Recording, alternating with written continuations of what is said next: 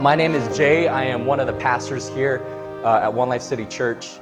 And like Vanessa shared, we're starting a new series, and I have the privilege of kicking it off, and it's our series on lament. Our lament series, it's unlike any other series that we have that fills our Sunday preaching calendar.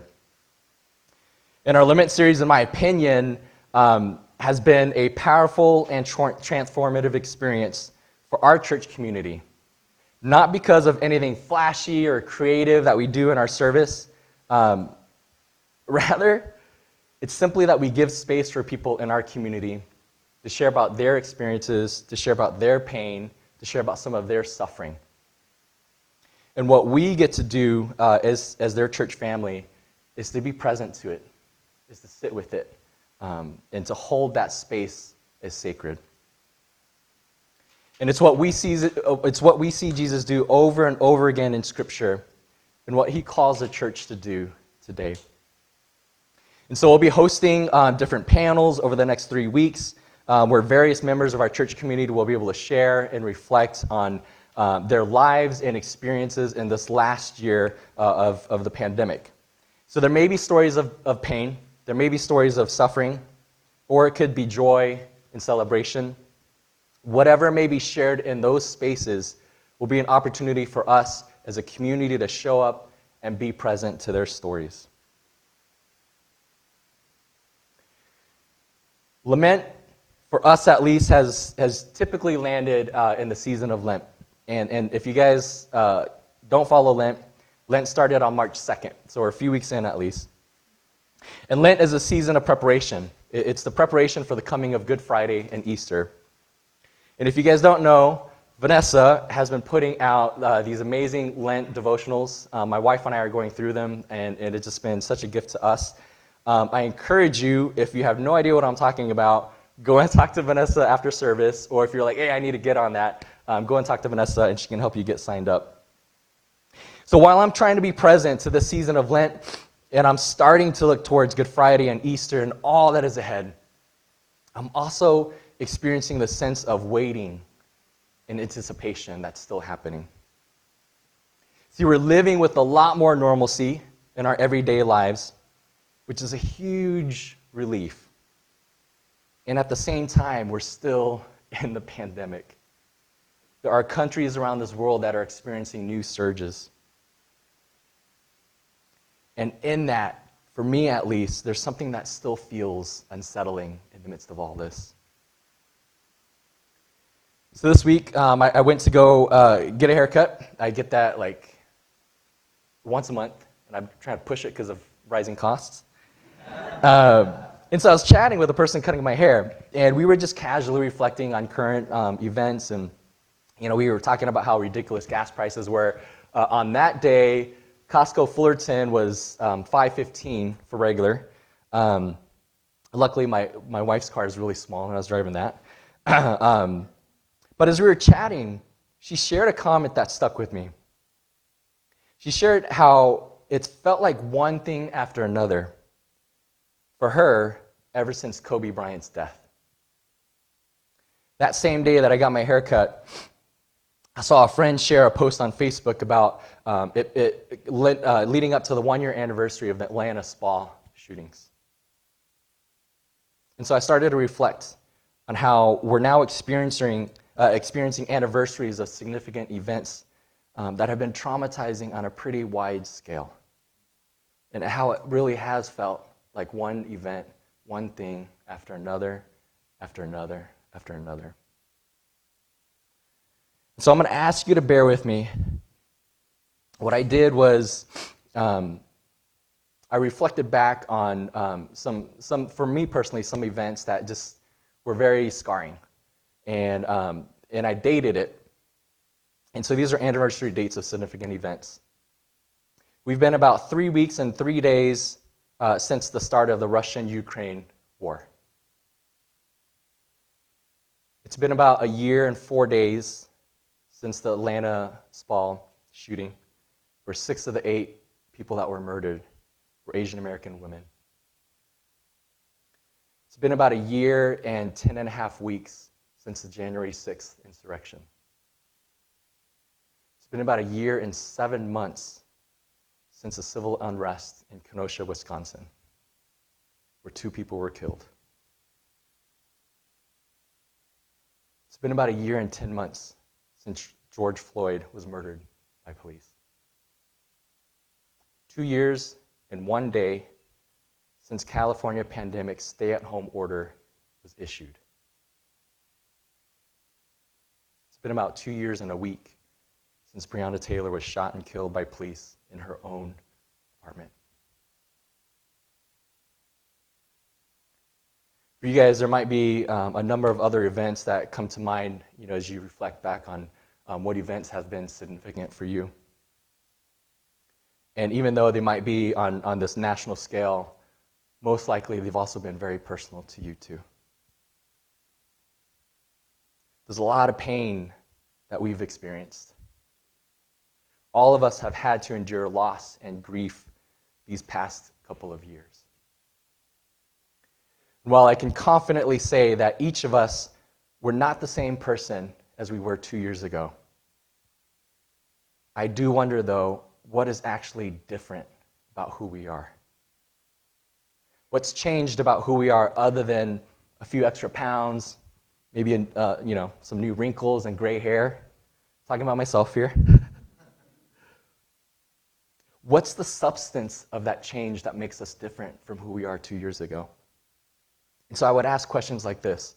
What's changed about how we see and engage pain and suffering?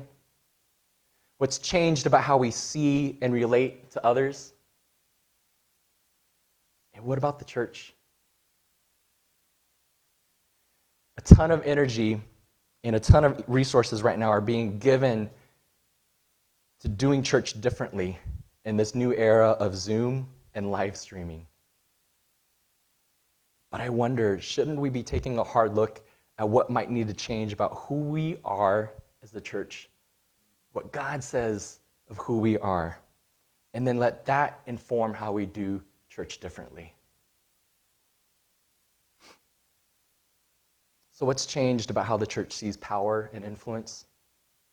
What's changed about how the church is present to the pain that it's inflicted on others in the name of Jesus? Or will the biggest change that we see is that we now have online live streaming options?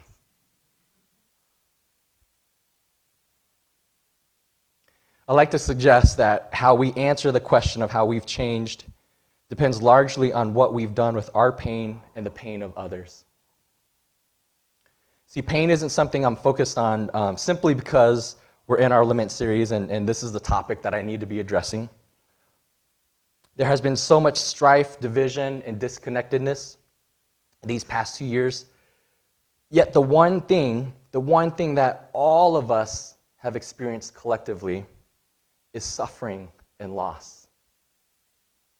And I would even argue that that has been a collective experience more than hope has itself. So in this way, our pain has given us this unique gift of being able to connect with one another in a way that nothing else can connect us at this time. See, our pain, it's not something to shun or hide away. At the same time, it's not something that we flaunt and we wave around like a banner. But in spaces of healthy relationships, we can let our pain be seen and we can accompany others in seeing their pain. See, pain can only heal when it can breathe. Our pain needs to be seen, and we need a witness to our pain. And this, friends, is where the practice of lamenting comes into play. We're going to take a look at Lamentations 3 today. And if you guys are familiar with Lamentations, you're like, oh, did Jay just pick the longest chapter in that book? 66 verses. So you're welcome, Michael or Nick or Elliot, whoever's going to be doing that. And so we're going to read through it all. And it's written as poetry, so it's not as long as a read as a narrative would be. And so I have 2 things that I want for you guys to do as I read this. First thing is this: I want you to observe where God is in the midst of the lament. Where is God in the midst of that lament? Is God responsive? And then the second thing is this: You guys need to tune into this. And I know my voice is a little bit cracky today. But I want you to track the ups and the downs of the lament. And if you were to draw the ups and downs as a line, what would that line look like? So you guys ready? So Lamentations 3. I am the man who has seen affliction by the rod of the Lord's wrath. He has driven me away and made me walk in darkness rather than light. Indeed, he has turned his hand against me again and again all day long. He has made my skin and my flesh grow old and has broken my bones. He has besieged me and surrounded me with bitterness and hardship. He has made me dwell in darkness like those long dead. He has walled me in so I cannot escape. He has weighed me down with chains. Even when I call out or cry for help, he shuts out my prayer. He has barred my way with blocks of stone. He has made my paths crooked, like a bear lying in wait, like a lion in hiding. He dragged me from the path and mangled me and left me without help. He drew his bow and made me the target for his arrows. He pierced my heart with arrows from his quiver. I became the laughingstock of all people. They mock me in song all day long. He has filled me with bitter herbs and given me gall to drink. He has broken my teeth with gravel. He has trampled me in the dust. I have been deprived of peace. I have forgotten what prosperity is. So I say, my splendor is gone, and all that I had hoped from the Lord. I remember my affliction and my wandering, the bitterness of the gall. I well remember them, and my soul is downcast within me. Yet this I call to mind, and therefore I have hope. Because of the Lord's great love, we are not consumed, for his compassions never fail. They are new every morning. Great is your faithfulness. I say to myself, the Lord is my portion, therefore I will not wait for him. The Lord is good to those whose hope is in him, to the one who seeks him. It is good to wait quietly for the salvation of the Lord. It is good for a man to bear the yoke while he is young. Let him sit alone in silence, for the Lord has laid it on him. Let him bury his face in the dust. There may yet be hope. Let him offer his cheek to one who would strike him, and let him be filled with disgrace, for no one is cast off by the Lord forever.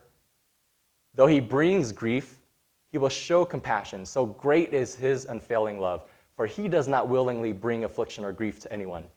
To crush underfoot all prisoners in the land, to deny people their rights before the Most High, to deprive them of justice. Would not the Lord see such things? Who can speak and have it happen if the Lord has not decreed it? Is it not from the mouth of the Most High that both calamities and good things come? Why should the living complain when punished for their sins? Let us examine our ways and test them, and let us return to the Lord. Let us lift up our hearts and our hands to God in heaven and say, we have sinned and rebelled, and you have not forgiven. You have covered yourself with anger and pursued us. You have slain without pity. You have covered yourself with a cloud so that no prayer can get through. You have made us scum and refuse among the nations.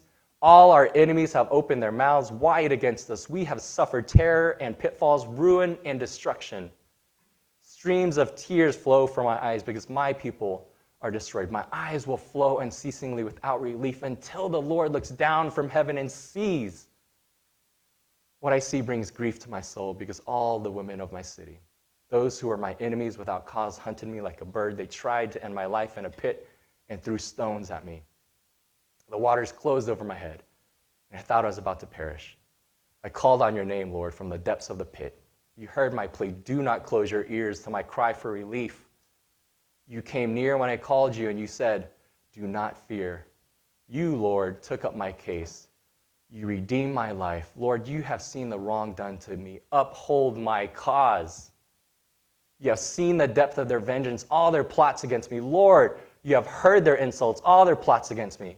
When my enemies whisper and mutter against me all day long. Look at them. Sitting or standing, they mock me in their songs. Pay them back for what they deserve. Lord, for what their hands have done, put a veil over their hearts, and may your curse be on them. Pursue them in anger and destroy them from under the heavens of the Lord.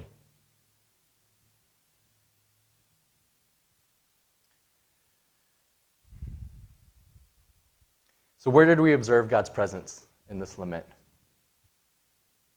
If you guys can speak it out. What do you guys think?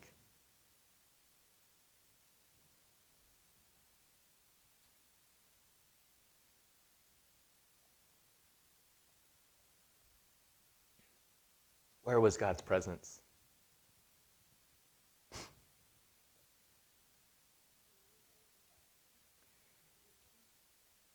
How did you see God present if he was?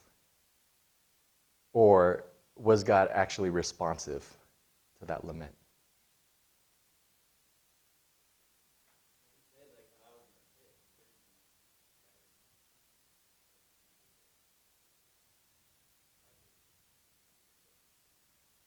Mm-hmm.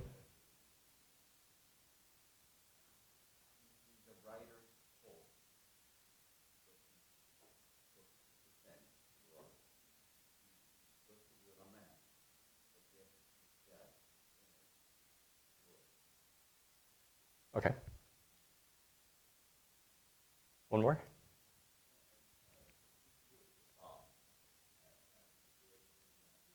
Yeah. Okay.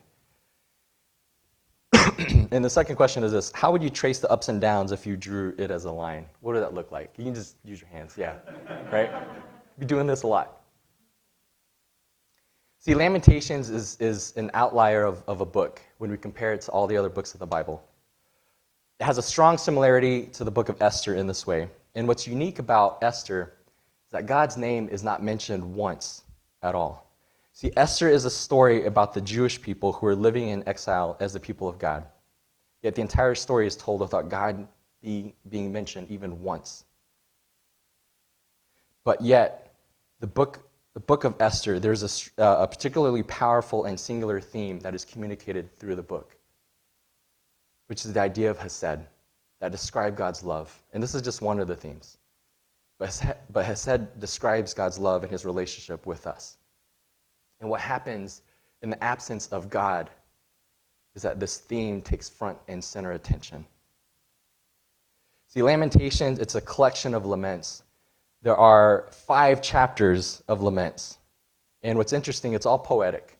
So chapters 1 and 2, 4 and 5, they're acrostics. At least the first 2, and maybe the fourth are. And they're only 22 verses each. So you land on chapter 3, smack in the middle of Lamentations, and this becomes a 66-verse lament. But here's the thing. Not once do we see God actually responding. That was actually a past tense, a reflection of a memory that's brought up. So in those 5 chapters, can't do the math, but however many total verses that is, God's voice is absent, just like God's name was absent in the book of Esther. So God's voice is missing. And while there are still moments of hope, right, that surface throughout the laments that we just read, what becomes noticeably highlighted in light of God's missing voice is the suffering that is expressed. And this is huge. One of the problems of lament, or not lament, but one of the problems, biggest problems of pain, and in a way, I would offer that it's the broken human nature, is that we have a tendency to want to deny. It's too much. It's too much to handle. It makes me uncomfortable. I can't. And so denial might be okay, right? If you're in crisis mode and you're trying to survive. And it's a way of coping, and that's fine. But if you harden yourself to it, if you continue to give in to a state of denial, what happens is that there's a desire to escape. And I don't know about you guys, but my escape has been YouTube, movie trailers, action clips, the whole gamut. My kids will be running around and daddy's watching some action clip over and over again because I don't want to deal with it. That's denial. That's a desire to escape. There's a desire to consume. And boy, did we consume. I'd say Amazon was probably our number one consumption. But that causes us to what? Avoid the pain, to deny its reality. Another one is there's a desire towards addiction, whether that's exercising, eating, relationship, whatever it might be. There's addiction that causes us to turn away from the reality of pain. And the last one, there's a desire towards violence. And we just act out. It's not for us to handle.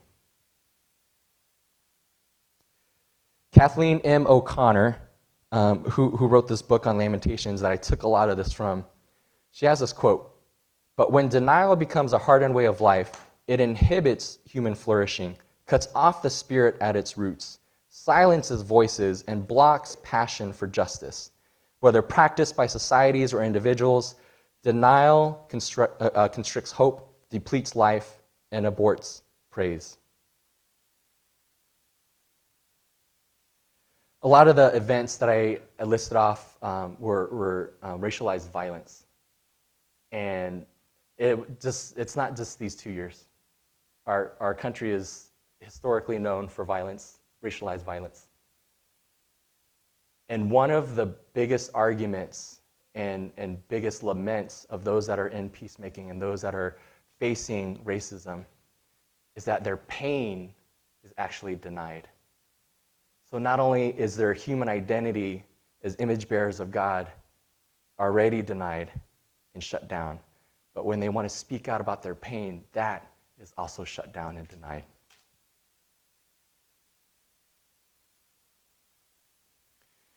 And so in Lamentations 3, when the absence of God's voice is there, it makes it almost impossible to deny the pain that is front and center in that chapter. There's nothing else that can overshadow that pain. You're sitting in discomfort. And the reality is, until pain is seen and given space to breathe, it will not heal. Pain needs to be seen. Pain needs a witness. Here's the other issue, the problem of pain. As you guys track the ups and downs, there's nothing neat or beautiful about that necessarily. It's messy. And there were points, too, I don't know if you guys caught it, there were some theological points where the author was trying to reason with himself. Whether it's sin, I need to repent. Whether it's God and his passiveness towards evil, towards suffering. All of that was him trying to reason out, okay, what's happening with this pain? And there was no answer. And that's part of the problem. It's not neatly packaged, and it can't be explained away by reasoning. And so what are you left with? You're left with wrestling with God about it. But one of the biggest issues, though, when pain is revealed in church, is that oftentimes, I wouldn't say even that church, I'd say even society in general, it's seen as weakness. In the church, it's seen as a lack of faith. And there's a temptation towards misinterpreting that pain by those in the church. Instead of sitting with someone and accompanying them in their pain, we reject it and we deny it. And what ends up happening is that we re-traumatize that person in their pain. The other issue is that pain, it can't be willed or forced down. You can't talk it down. You can't push it down. You can't make it change. Pain, in a way, as you read through Lamentations, it has a life of its own. And so what are we to do? What does Lamentations invite us to do? It opens up an embrace to that pain. It says, hey, this is not something to deny or reject. This is part of the reality of what we're living in. And so biblical lament, it's rooted in the hope that God will see. Like Marcos mentioned, he's holding on to the hope that God at some point, will see him. We'll see the suffering. We'll see the pain. When? Who knows? But that's the hope. And so then that person is drawn into lamenting, drawn into grieving, drawn into expressing the pain, drawn into letting out the hurt and the suffering that's been there. And so it's in that space when we embrace the pain, when biblical lament is rooted in hope that God will see, where lament actually becomes worship. There are no words. And so our lament, our grieving, our wailing, our doubting, our anger, whatever it might be, if you've been in pain and anger, you know that your emotions are everywhere. And God's saying, if you let that out to me, that is worship. That itself is worship.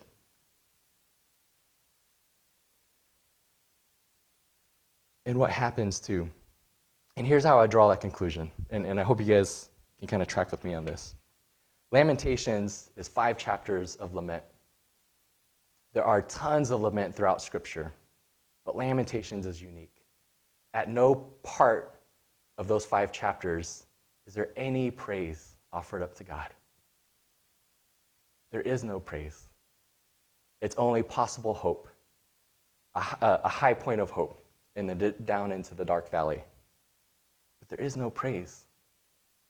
So why would God of heaven and earth allow and invite into this, his holy scripture, a whole book dedicated to pain? Because it's a reality. And so then as we allow our lament to come out, as we allow our pain to surface, it leads us into worship, and it becomes our prayer. And it becomes our prayer and our talking with God.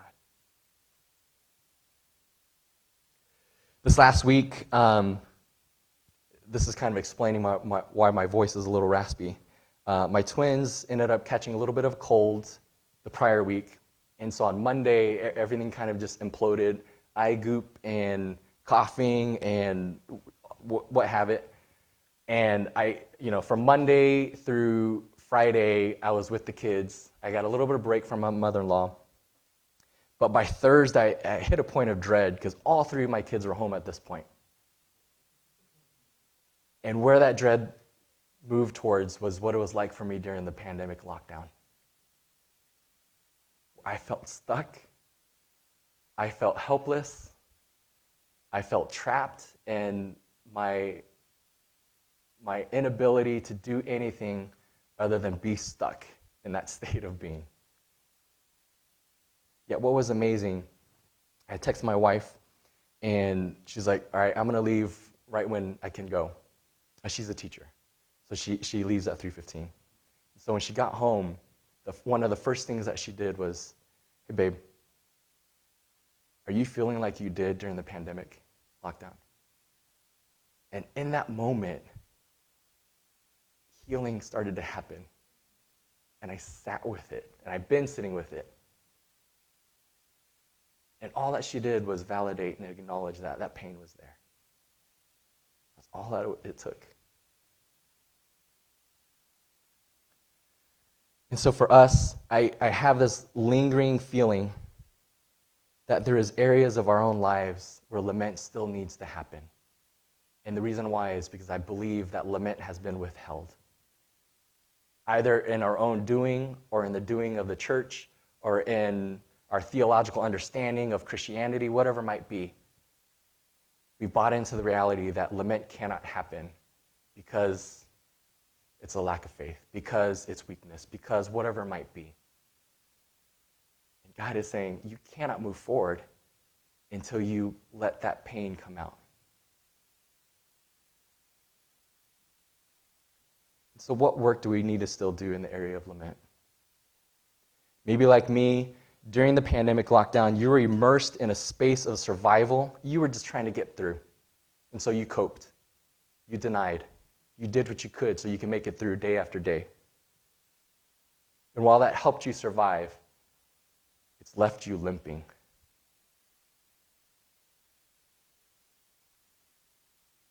And so what spaces of lament might we need to enter into?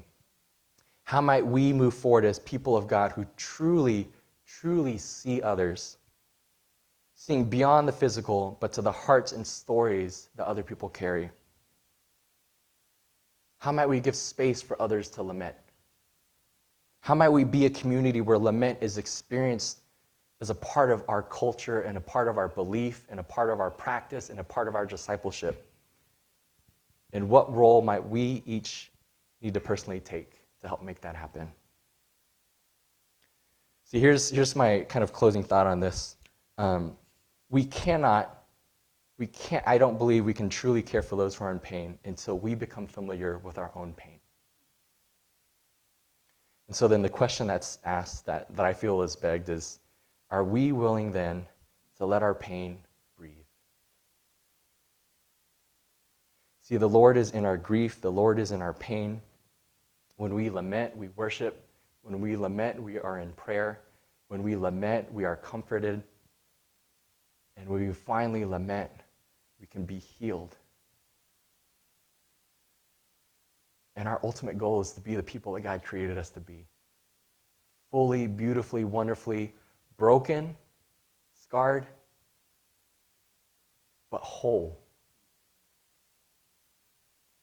And I would absolutely deny the theology that we cannot be whole on this side of heaven.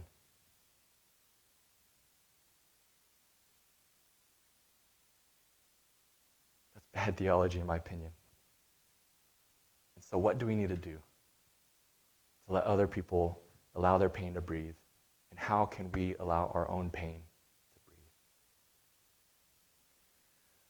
I'm going to do this. I'm not going to close in prayer. I'm going to offer us a practical approach of how we can do this, especially as we're going into these lament panels. And the first step is to just sit with, to be present to someone. The second step is to acknowledge their pain. Just reflect it back to them. And then the third step is to sit with them in their presence.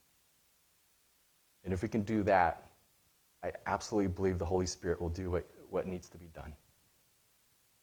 So I'm going to invite us into a space of just sitting. Just like Lamentations, where God's voice was silent, and that pain could be acknowledged. I want to give us a little bit of time to just sit in silence. It's going to be awkward, but it'll be okay. But sit in silence and sit with God, and allow yourself the grace to let your pain breathe. If that is too hard, allow yourself, whoever's with you or those around you, for their pain to breathe. And just to sit with that for a bit.